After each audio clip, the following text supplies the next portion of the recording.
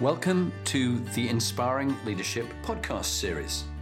This is aimed for you aspiring leaders, whatever level you're at, whether you're beginning out in your careers as managers and leaders, whether you're in middle ranking roles, or whether you're CEOs and chairmen of boards. There's always something we can all learn. And it's particularly the skills, stories, tips and techniques that you can pass on to those you lead and your teams. Hi, my name is Amandeep Kaur. I'm the CEO and founder of Blackdot, a social media mobile application. I welcome you all to the Inspiring Leadership series. It's my pleasure to hand it over to our host, Jonathan Bowman-Burks. Thank you very much indeed, Amandeep. And it was Brian J. Esposito who very kindly spoke very highly of you as an inspiring leader and an entrepreneur, but also I've become good friends with him. In fact, I think we have a coaching session coming up next week, he and I, and I'm looking forward to that very much. He's a very special guy. But whereabouts are you now physically? Are you in New York or somewhere else? I'm currently in New York right now. Yeah, fantastic. Well, look, thank you for being on the series. And would you just perhaps tell us a bit more about Blackdot, what you're doing right now, and then we'll go right back to your early childhood and what shaped you and the journey you've been on to make you the leader you are today. Definitely. Blackdot is a social media mobile application. I came up with this idea back in July 2019. My brother reached out to me and said, "Hey, I'm going to Iceland. Can you tell me all the places I should go to?" And I found myself going on my social media and my emails, my notes, my photos, even credit card charges to figure out all the places that I had visited. And I said to myself, there has to be another way to kind of consolidate all this information, because then I thought even further and said, wait, when I started planning this trip, I was on Google, I was on Yelp. When I was in Iceland, I'm on Google Maps or Uber. I'm doing all these things on about 5 to 6 different apps. Let me create one that kind of consolidates everything together. So Blackdot was born, let's say, in October of 2020. It's about a year now since it's launched. And what Blackdot does is it's a social media mobile application. Like I said, you create content in the form of a photo or a video, which everyone's heard, stories, and you post them with tagging a location. The unique part of it is when you tap on that location detail screen, it will typically have all the information that you would go to Google or Yelp to see reviews on and location details on. You can also navigate to Uber or Lyft or Google Maps directly from the app, and you can see all your friends who have been there. So let's say if you, Jonathan, have been there, I can see the stories you posted while you were there. Add that location to a favorite. Let's say if I want to go to that location at a different time. And I think that's really cool, right? It eliminates the use of all the different apps. Now, another feature within the app is for you to search locations. So let's say if, Jonathan, you typed in Iceland, you'll see that I've been there. You'll see that any of your friends or family have been there. You choose who you want. I happen to be your favorite friend now. So you'll see all the cool places that I've been to, and it'll populate on the map.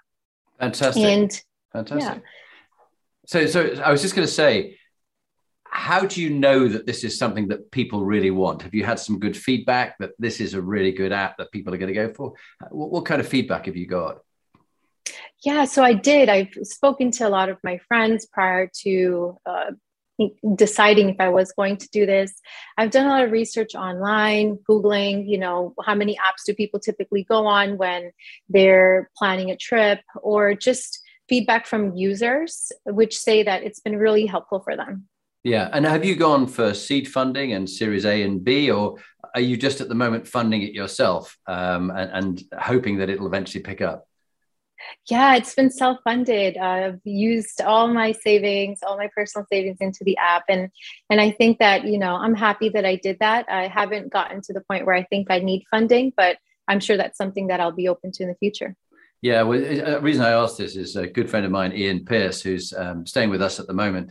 He's just launched, he's in Turkey at the moment, meeting various people because he's launched his app, started 3 years ago and self-funded. He's put a lot of his own money into it, but it's now just really taking off. And it's for people who've got,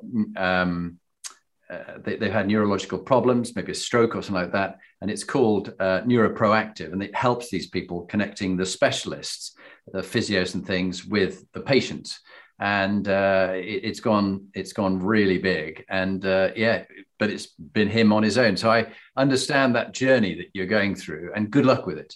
So, but this, of course, wasn't your background, and we'll hear as you tell us a bit of your journey. This is quite different from what you've done before. So take us right back to the beginning. Where were you born? Who's shaped you? Parents, that kind of stuff. Teachers. Give us a bit of a flavor.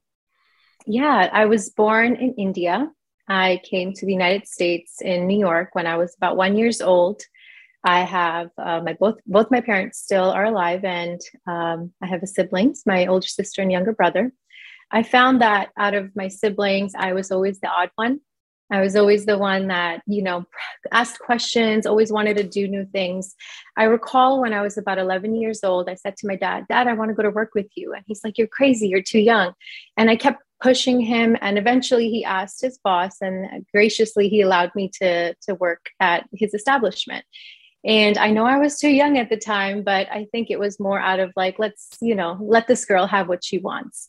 I was taking orders on the phone. It was a restaurant, and we were a takeout only restaurant. So I was taking orders on the phone, and people were giving me orders that probably I didn't even know how to write at that time, or like addresses I didn't even know, like Avenue of the Americas. I would hear something else, I'll write something else. They'd laugh at me because I heard something completely different. And I was naive enough not to like really ask the questions. But I think that part of me is where the self-driven, really curious part began. I saw myself within my teens always looking for new jobs. I was actually a host of this local TV show. I was probably like 15 years old, and I was doing, similar things, introducing the show. It was a fun experience. Throughout my years, I think when I got into my 20s, I found myself doing different businesses. I'm still part owner of a music industry in India. I own a 7-Eleven franchise. I recently dissolved a business as well related to car service. So I think I've explored a lot of different things, all while I was actually working full time. So you had mentioned this is not my background. I actually studied criminal justice in college, and I am a criminal investigator for the United States government. And so this is completely different from what I've ever, touched. But I think my experiences, the ups and downs of my life, I think now looking back, I've always wanted to do entrepreneurial things. And I think I just didn't know where I fitted. And I think right now where I stand, I find that like I understand where I want to go. I think technology is where I'm obsessed with. I think that's where my heart is right now. Yeah, well, it's the perfect time, and there's enough good systems and technology to help you now. Whereas perhaps just like with the pandemic, thank goodness we've got things like platforms like Teams and Zoom and all the rest. Whereas if the pandemic had happened 10 years ago, I don't know whether people could have worked from home or would have been able to. So the timing is good. So in your life, what have been the proudest moments and the darkest moments for you, Amardeep? And what have you learned from both those two experiences? I think my proudest moments have been that I've achieved every goal that I've set out. I'm the first in my entire bloodline to graduate from college. At that time, being first generation in the United States, I think it was big. We didn't have anyone that had an educational background. I was the first to have like a government job, or even a good job at that. First to have businesses.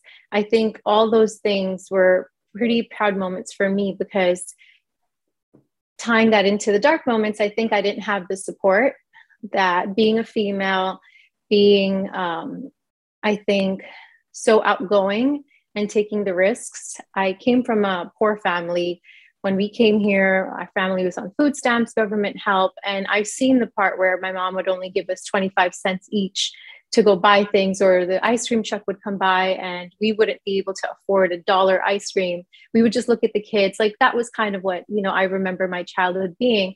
And they're looking at me like, why are you spending all your money into things, and some things haven't been successful. Some things have been really, heartbreaking for me. And they see that and they say to me, why are you doing this? So I think not having their support for many reasons, I think has been some of the darkest places for me. Yeah, and those listening on the podcast, and not watching your YouTube video, which I recommend they do watch, will see an image of lots of doors behind you. And I sort of wonder whether that's as one door closes, another one opens, that you're not prepared to let it block you out. You're going to find a way through. I certainly picked that up as a theme for you.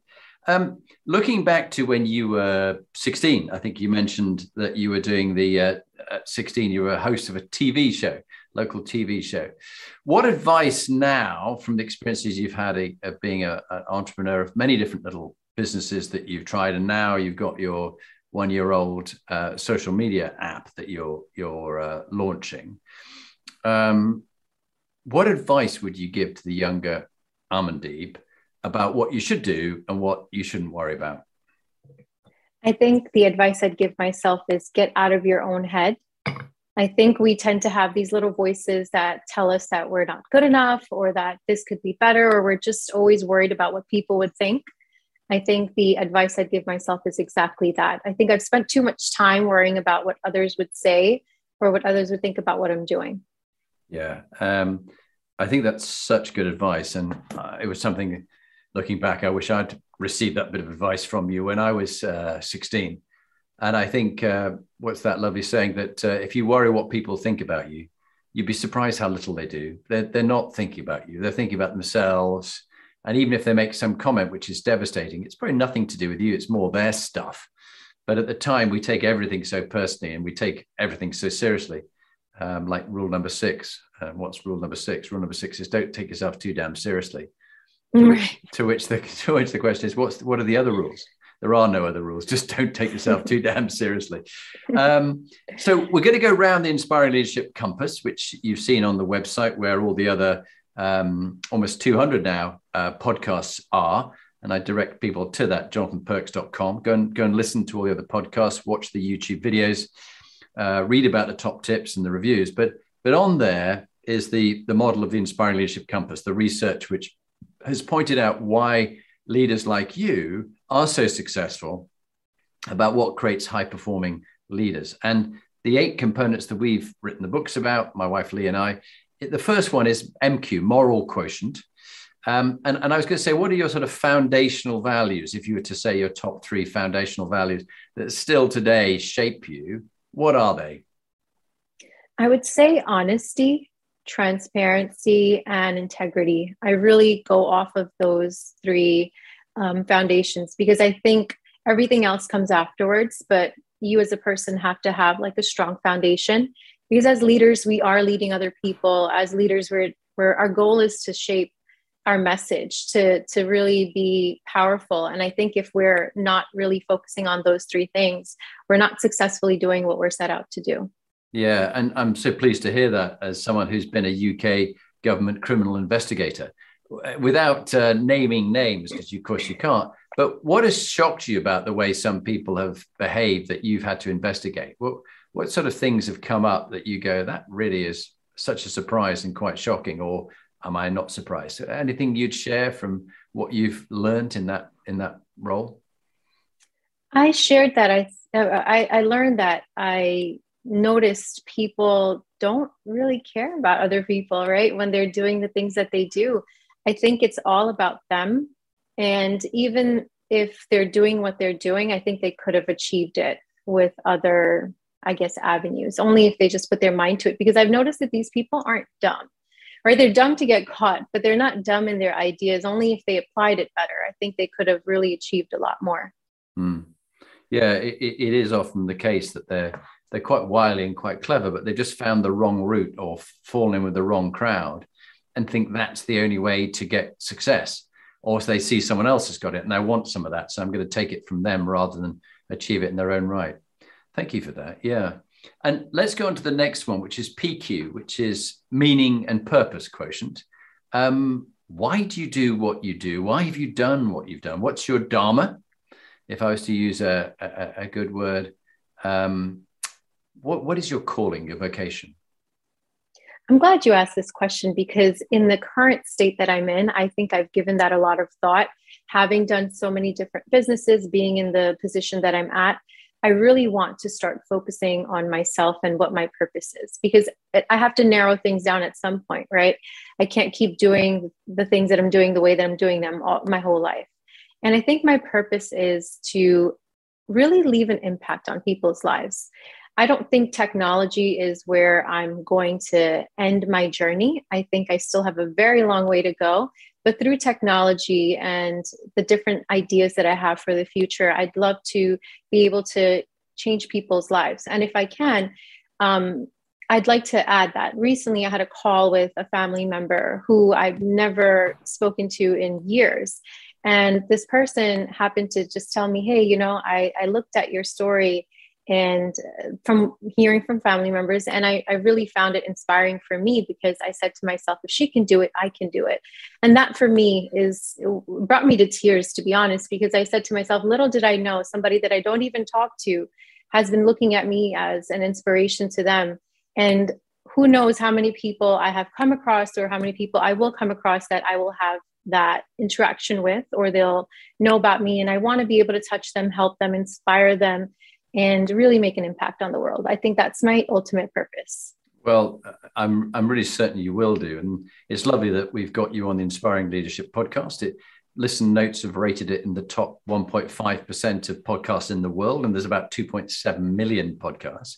And it's going to go out to 155,000 people in 55 countries. So someone out there will be listening right now to this, and they'll go, if she's done it, I can do this. This encourages me that I can do this.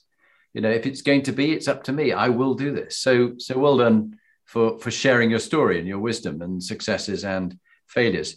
We didn't talk about, when we covered a while ago, proudest moments. We didn't talk particularly about a darkest moment in your personal life or your work. What would you say would have been a darkest moment? And what did you learn about it? Yeah, I think that's a two-part question, because professionally, I think the darkest moment for me was a turning point right before Black Dot, where I was considering a business, the franchise that I mentioned, 7-Eleven.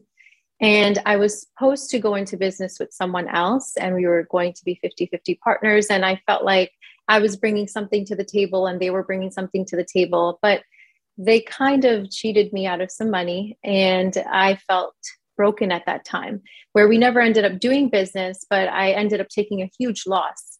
And I said to myself, what am I going to do? I won't be able to do this by myself. But I had some really good people around me that really encouraged me and said, no, you have to do this. Now is your purpose to do this. You have to show that you can do this by yourself.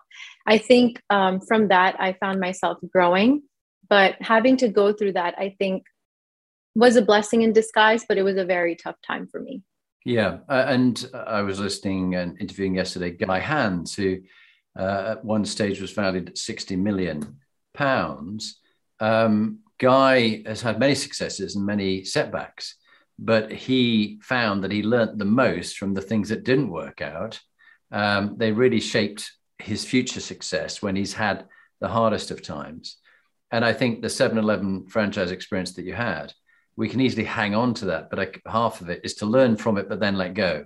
And that's quite hard, because we get emotionally attached to something and an outcome and a sense of fairness. And this is not fair. And they didn't do as we agreed we were going to do. Time and again, people will cheat you. You saw that as a criminal investigator for the US government. And it's almost like learn from it, move on, get over it. But it's quite hard. Speaking personally, there's many things I feel aggrieved about where I wasn't treated well, or someone cheated me, or I got defrauded out of all my life savings and the small inheritance I had from my mother by a fraudster from Australia, a woman by the name of Sasha Morris. And she and various people in Cyprus ripped me and about 30 other people off of something in the tune of a number of millions that they all made from us. And I felt very aggrieved about that. Hang on to me, my life for about 10 years, but I've got to move on, and I have moved on from it. But it was, at the time, it's very sticky, and it's like Velcro. It's hard to separate yourself from it. The next one around the Inspiring Leadership Compass is health question, HQ. What's your top tip about mental health and physical health that's worked for you that you'd share with others? I am a huge health fanatic. I'm a vegan. I work out about 4 to 5 times a week, an hour a day. I mean, I think some people would think that's not enough, but I think that like an hour straight of working out is it's a lot. I've really put my body through a lot. And I think through that, I've gotten a lot of mental clarity. We don't realize, like you said, the darkest moments, the proudest moments, our childhood, you know, a lot of things that happen to us along the way, how deeply they affect us. Like you said, it took you 10 years to get off of that stickiness. I don't think people focus enough on mental health. And I think with me, what has worked is truly seeking help. I went to a therapist for two different phases in my life.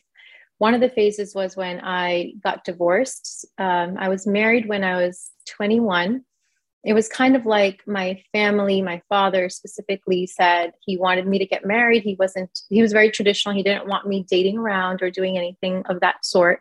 So he married me off at a young age, and I found myself getting divorced a few years later just for our differences. Nothing bad happened. We amicably came to a decision that we didn't want to be together, but the turmoil that came afterwards from all the family, all the relatives, everybody judging me and not wanting to support my decision really put me in a dark place. I found myself having to go to therapy, and it really helped me understand why I made the decision and why it was a good decision, believing in myself. And I think recently I found myself wanting to focus on mental health, really getting clarity on life. And I think that's something that everybody should seek if they can, or if they want to. I think it's so important, whatever it may be. I think you're spot on there. And they say our mental health is affected when the difference between what is actually how things are and how you want them to be, and the fact you can't separate the two, that you're aggrieved by the fact it's not as you want it to be, it's as it is, this is wrong, it should be. Now, part of that drives us to try and change a situation, rectify things, but the other part is it can badly affect our health. And also, as you say, and I am now very happily married to Lee, my wife. We've been married some 6.5 years. And I've really found myself, I'm blissfully happy, but I was married for 23 years and had to get divorced. I needed to get out of it. It was not healthy for me. But I know so many people judge me, people who haven't lived my life. They weren't in the marriage with me. They didn't know what it was, but they're very quick to judge everybody else. But I haven't yet met the perfect couple or the perfect person. And when you really start to get to know people, you go, this is rather hypocritical. You're judging me, but what about your situation? And so I think I've learned the hard way not to judge others, but people are very quick, particularly when relationships break down. They're very quick to judge. And I wish people wouldn't. And I think it's a lifetime journey, isn't it? Two things: non-judgment, non-attachment, that we're not so attached to a certain outcome or a situation, we just let it go. Thank you for sharing that. That was clearly a tough one. But I do think what you've talked about on mental and physical health, I'm really interested about the circadian code and also about time-restricted eating and intermittent fasting, some call it, and the whole microbiome. There's a very good book called 10% Human, in which 90% of your body is microbes. It's not you. It's not even your DNA. It's something else that's occupying you, but you've got to feed it and look after it.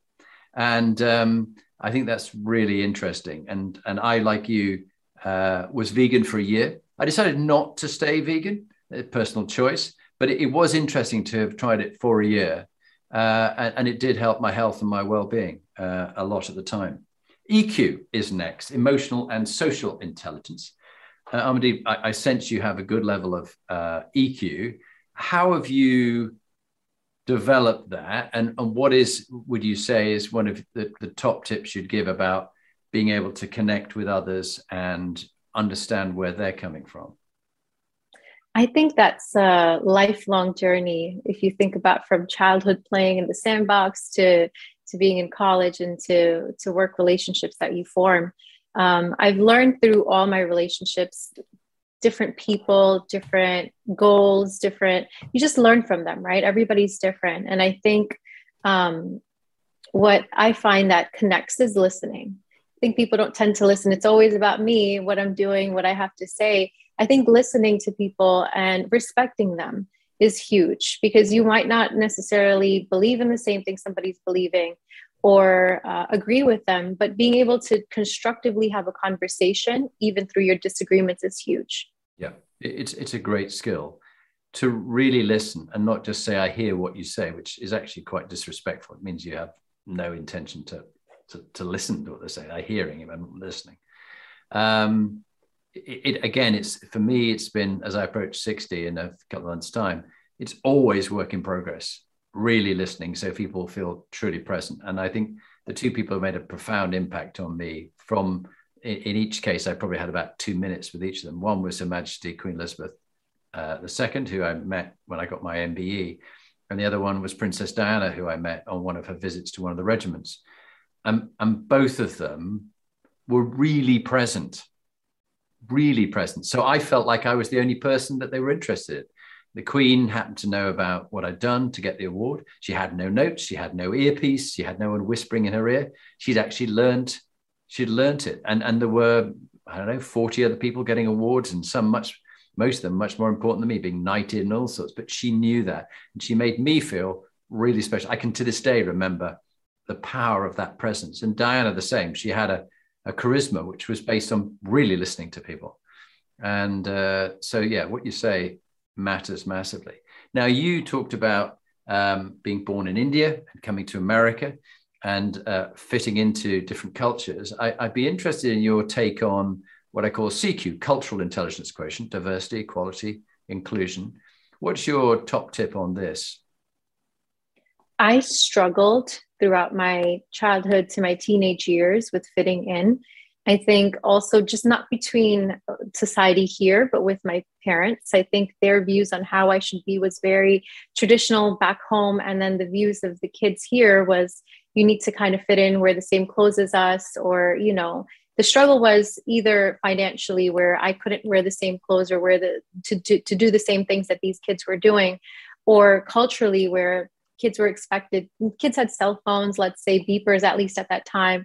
They had time with their friends, you go hang out. My parents didn't let me do any of that. And I think now looking back, I wish I had more assimilation, a little bit more conversation about how to fit in. I think that's super important, because when you're coming from two different cultures, I wish there was more knowledge at that time, at least, about how to fit in. I think it's more easier now, technology or just information is more available. I think at that time, when early 2000 or like late 1990s, it wasn't that much available to us, at least not to me. Yeah, I think it's so important, the whole idea of assimilation. And we have here in the UK, where I am, lots of people coming from different parts of the world, coming across, risking it across the channel and landing. They may have been from Somalia or Afghanistan, or economic migrants, or from persecution. And it's very hard for them to assimilate. They're often dropped into a community somewhere around the country, and more needs to be done to help them understand about how to fit in, the culture, and the differences between their own values and the values that are held here, and how do you help them? So thank you for sharing that firsthand, what happened for you.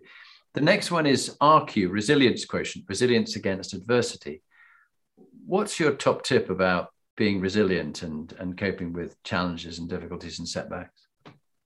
I think what's helped me is just really believing in myself. I found myself at some point in my life reaching out to others, or trying to find that confidence from people, getting that confirmation that I'm relevant, or things of that nature. I think what happened after my divorce was I really spent a lot of time by myself over the last 7-8 years now. And I found that I've found my inner voice.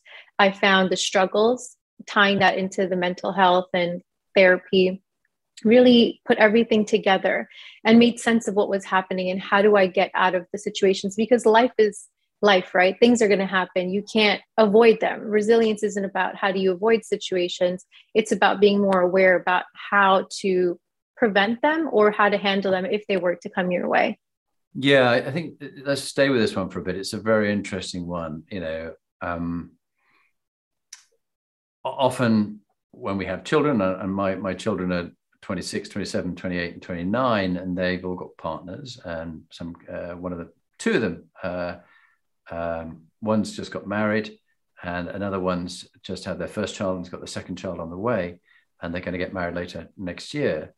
But you want to look after your children, but you can't surround them in cotton wool and stop life happening to them. They're going to have things go wrong for them. But it's not the fact that they have a problem, it's how they handle it that marks out the successful from the very average. And not to rail against God, the world, the universe. Why me? This is not fair. But go, okay, this has happened. What am I going to do about it? What have I learned? What am I going to do differently?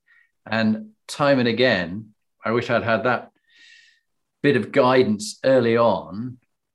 You can very easily feel it's very unfair and why me and this is not right. But the healthiest people, back to the mental health that you were talking about, go, okay, this is what's happened. What have I learned from it? And often we're left with a lot of scars when things haven't worked out, that it was completely my fault, or it's about me not being a good person, or whatever it is. Now, it takes two to tango. And in any situation where a relationship hasn't worked out, both people have something to learn. My ex-wife and I both have something to learn, and both contributed to the fact that in the end it didn't work out.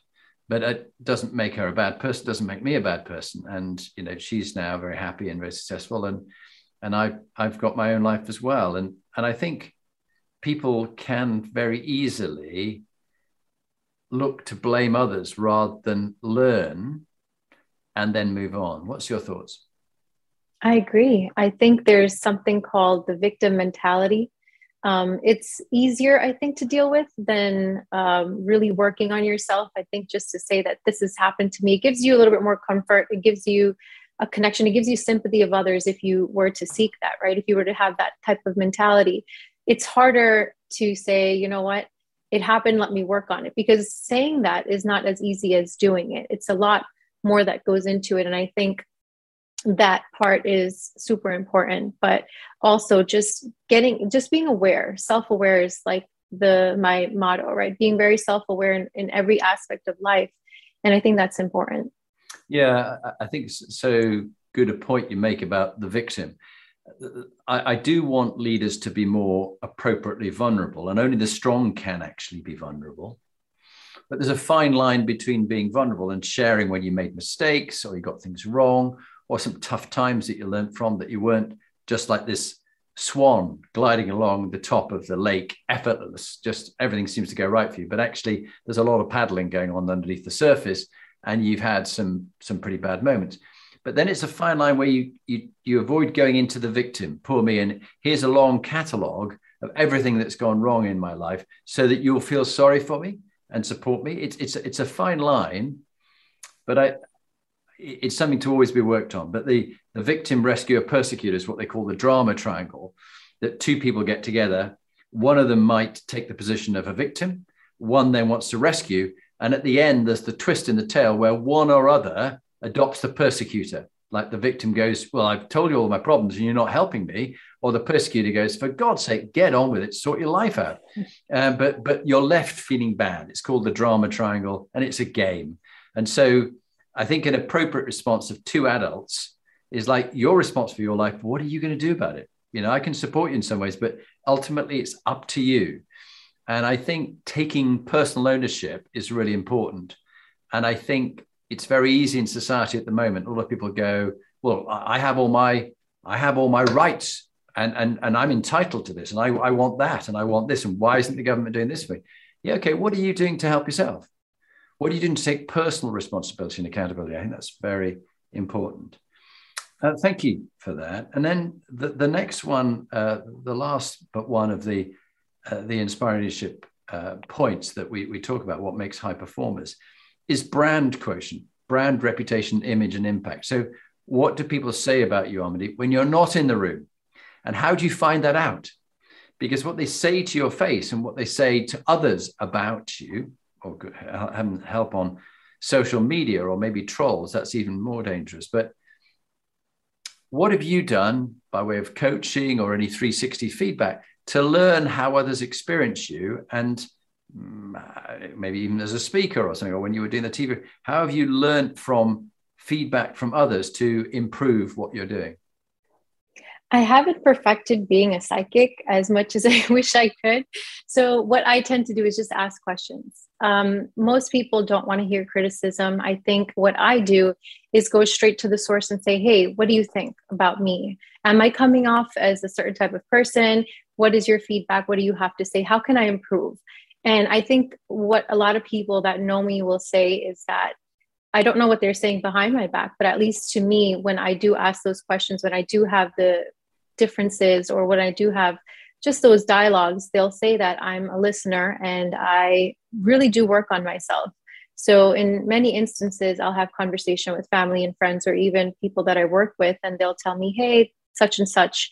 And they'll notice that after some time, I do work on those things that we talked about, because it goes back to, again, self-reflection. Do you really believe that this is something that you're taking part in? And if you are, we all, aren't perfect, and we work on ourselves. And I think that's part of being a leader, being able to listen, being able to work on yourself, and being able to really show that you can be that, because that's inspiring to people, right? Like, oh, I told you this, and you actually did it. You did care to change yourself.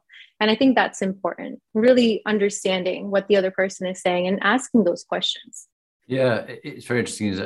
Earlier this week, I was interviewing another senior leader, very successful leader. And again, she'd come from India. And in this case, she was in the UK rather than the USA.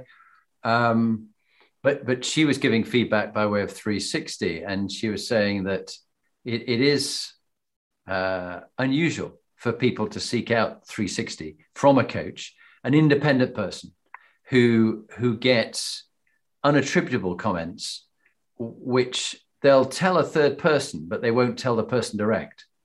And I often ask them, have you said this to them? They go, no, I couldn't say that to them. Well, actually, it would really help them if you found a way of doing that. So I think as humans, we tend to have this triangle between, you say something to somebody else about the third party, but you won't, or even to the third party about the other person, but you won't say it to them. I don't know what it is. We fear we might offend them, but yet we say it to somebody else and it gets back to them. And actually it offends them even more. The fact that, back to your honesty, transparency, and integrity, your three values, that you weren't living by that, not you personally, but the other person. And that probably offends them more. Any thoughts you have? Absolutely. I think a lot of people can relate to this personally and professionally. We tend to hold back out of fear of whatever our fear may be. And one thing that a lot of people that know me will say is that I go direct to the source.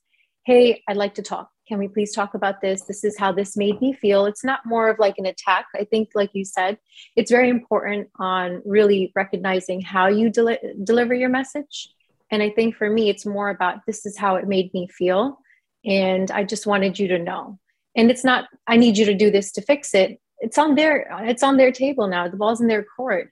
What do they want to do with it? But I as a person recognize that I need to be vocal when it comes to my interactions with other people, as well as just if I need to help somebody and give them advice, kind of give a gentle suggestion like, hey, I was thinking about this. This is what I think you might want to consider. I think, again, it's about delivery and honesty. You have to be honest with the people around you. What are you doing if you're not being honest? What kind of relationships are you forming? I think that's what, I think a lot of the times. Yeah, and I think you're so right. I think many of the relationships people form are built on sand. They're utterly dishonest relationships. They don't say to the person how they really feel or think. And people can tell. We talk about head, heart, gut, and wallet. There's the things you should check.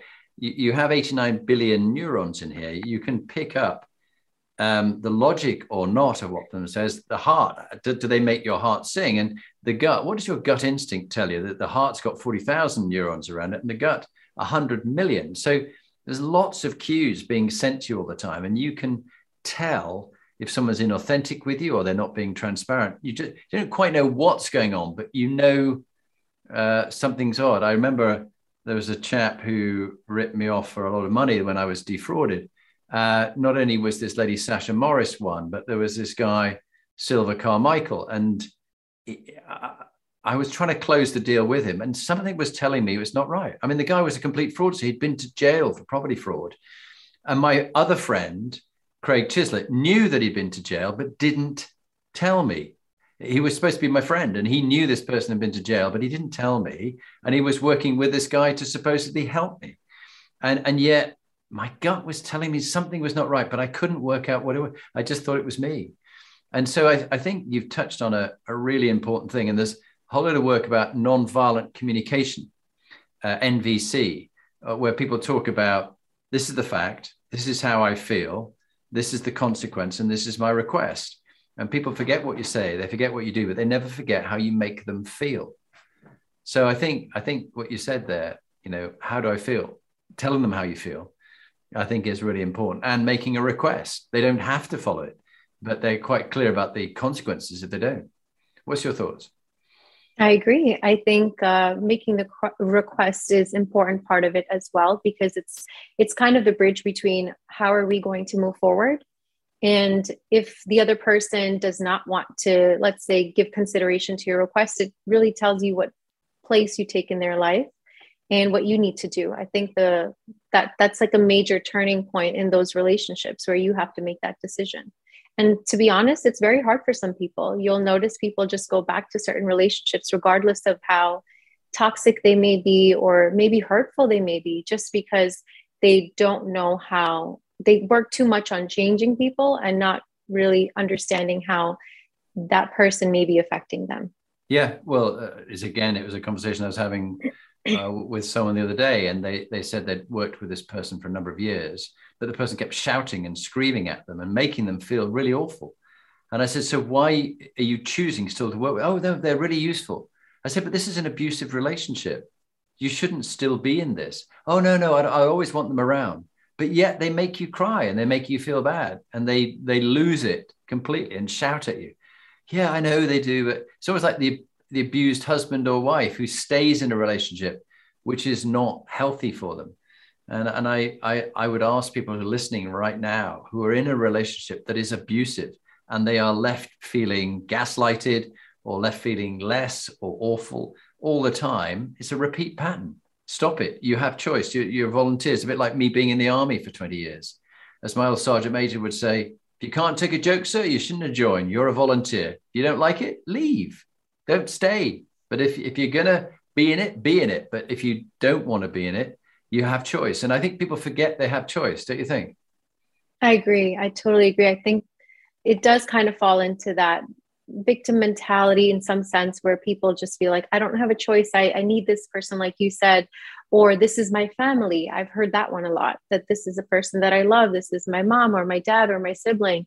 I can't get away from them. It's like, you can set boundaries. I think even in relationships that you can't get away from, right? Because I'm sure a lot of people are thinking, well, what about when it comes to family?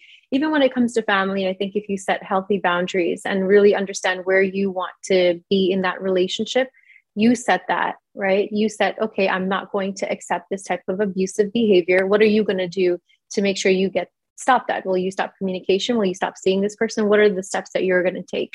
And it does really fall back on you. You have to take accountability for your own self, because otherwise you'll fall into, again, the victim mentality. I think that's so profound. And in life, death is a certainty. But at the beginning of your life, you have no choice over where in the world you're born, into what level of poverty or wealth, and to which parents. I mean, the chances of you being born to those two people are 1,000,000,000 to 1 chance, but that's where you begin. You have no choice over that. What you have choice over is how you handle the situation that life has given you. And it's not the fact that you have a problem, it's how you handle it. But equally, I've known people who've been with a father or a mother who is abusive, or even white collar psychopaths. And in some cases, eventually, one case, a guy I know, he just chooses not to speak or meet with his mother again because she's a psychopath. And she always just ran him down and made him feel awful. So he's a grown man now. He just doesn't meet with her. And other people keep going back into, oh, well, it's my father or my mother, and I must go. But if they are really horrible, evil people, don't spend time there. As you say, you've got to set boundaries or agree the way in which you are going to be with someone else, because we have so little time. And time is the one thing that you won't get back. And so who you spend your time with and how you choose to allocate your time. It's not about time management, it's about time allocation. And who you'll spend it with. You are the average of the 6 people you spend the most time with. So spend your time with people who add love, life, and happiness to you. What do you think? I totally agree. I think I've gotten to that part of my life journey right now where I've always said to myself that time is very important, but where are we spending our time, like you said? And I think with me, I've learned that I was spending too much time maybe fixing relationships or worrying about what people had to say about me, or I'm really working on things, or because of different reasons, financial or other, that I'm working in places that maybe that don't give me the happiness. And I've started to tell myself I need to start making those changes. You did ask me in the beginning if I'm in New York. That's because the last time we spoke, I was in Georgia, and now I plan on moving to Los Angeles. Wow. Yeah. So I think that's one of the major changes that I'm making. I think my whole family's here, and the whole time I thought to myself, I can't leave them. What am I going to do by myself out there? I think now I'm just like, no, I have such a short time to live. I'm only going to be young for so long. I need to do what I want to do. And I think Los Angeles is calling out for me, but that's just an example to show that, you know, you need to really consider what you want to do and just go for it. Yeah. Yeah. And you're so right. We have such a short time to live. And sadly, recently, my brother David, who's would have just been 64 on the 19th of November, he died of cancer after just a mere 10 weeks from diagnosis. And it really brought home to me, I'm only 3 years younger than him, that I don't know when my number's up. And he didn't know when it was going to be up. He had lots of plans, didn't kind of work out. So let's not waste our time on things that are really quite pointless. We have nothing, we cannot control them. So don't stress, don't sweat the small stuff. Focus on what really matters. And that is good, healthy relationships. Doing what you know that you can, where you can make a difference, and you find things fulfilling and worthwhile and purposeful and having meaning, which leads me on nicely to the last of the compass points of inspiring leadership, which what makes high-performing people, is LQ, legacy quotient. What would you like your legacy to be in the work you do in the world and in the way you leave relationships? So how would you like to be remembered? I'd like to be remembered as a innovator. Someone who's thought about things, that wanted to do things, even regardless of where they end up, thought about things in a bigger scope and how it would affect humanity as a whole. I think personally, I want to be remembered as somebody who was very sympathetic, empathetic, and really there for you, right? It doesn't only mean family, friends, but even if we talked about it earlier, if I can impact somebody's life from a distance just by talking or them knowing about my story, I really want to do that. I think that's super important to me. I'm a huge animal lover. I have 2 dogs, Stormy and Smokey. I one day plan on having a nonprofit that I'd like to open up for dogs or animals in general that are displaced and need a proper home. I hope to be able to successfully do that. And who knows what else is out there for me, right? I think we think what we want to do, and then there's bigger plans. And I think I would love to be able to expand on that and to be able to help in a greater way. But that would be my legacy, just being able to give back. Yeah, it's lovely to talk about dogs. Just behind me, for those watching the video, you can see Archie over there, snuggled up on the sofa, our little Cocker Spaniel, who runs like a mad thing, chasing a ball and loves us dearly. He's like an extra child. So I do understand your love of animals. And I think, what it was Maslow, Abraham Maslow said, what one must be, or what one can be, one must be, I think is what he said. What you can be, you must be. So there is a calling out there for you, Amardeep. You've got to work out what it is. And it was Mark Twain who said the 2 most important days in your life are the day you were born and the day you found out why. In my case, I found out why when I met a number of the people who knew my father, who was killed flying. And one of them says, you have a choice. You can be a victim, and we talked about victimhood before, or you can choose to make your father's death and your mother's death, separate events though they were, the reason why you're trying to find inspiring men and women like you find your stories, pass it on to others, and coach people to be more inspiring leaders, teams and individuals. So it is important. Talking of teams, my penultimate question, a couple of other questions, but you've worked with a number of different organizations, whether it be government or some different businesses you've had, and you've had different teams. Sometimes it's been you on your own, but sometimes it's been with other people, like the 7-Eleven experience.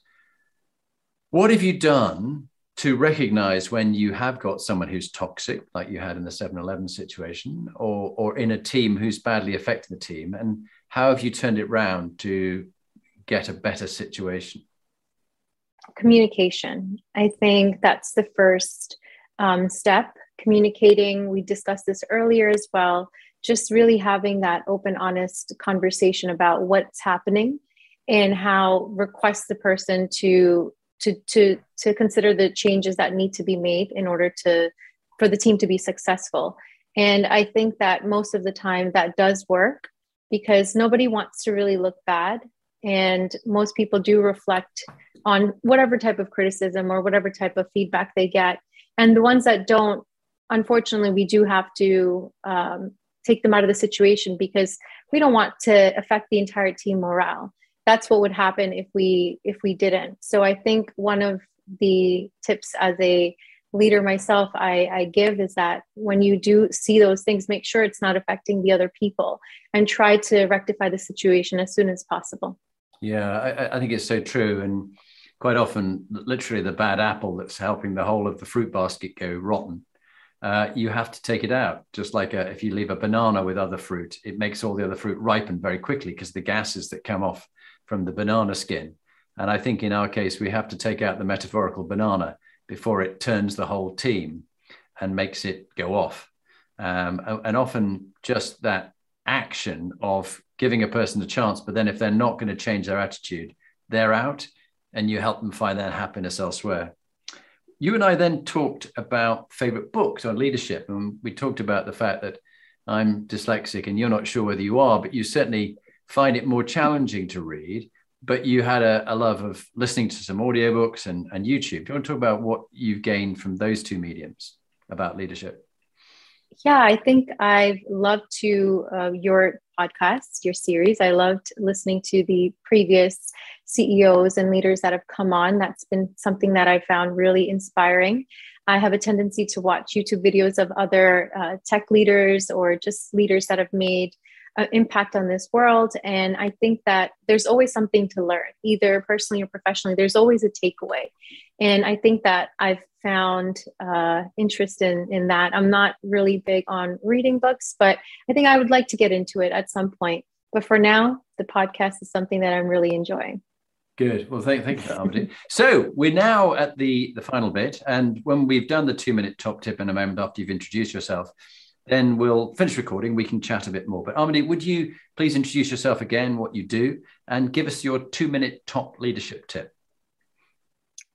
Hi, my name is Amandeep Kaur. I'm the CEO and founder of Black Dot, a social media mobile application.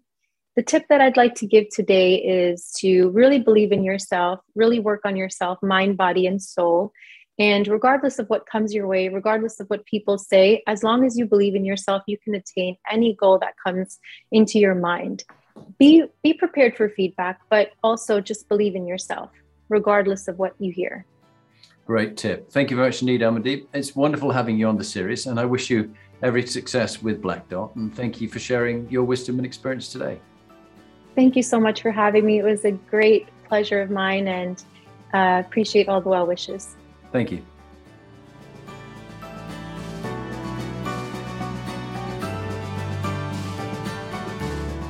So now you've heard from one of the inspiring leaders that I've interviewed. What are you going to do next? If you want to get some more free material, go to my website, jonathanperks.com, or follow me on LinkedIn, Jonathan Bowman Perks. And there you can get access to my books, Inspiring Leadership and Top Tips for Inspiring Leaders.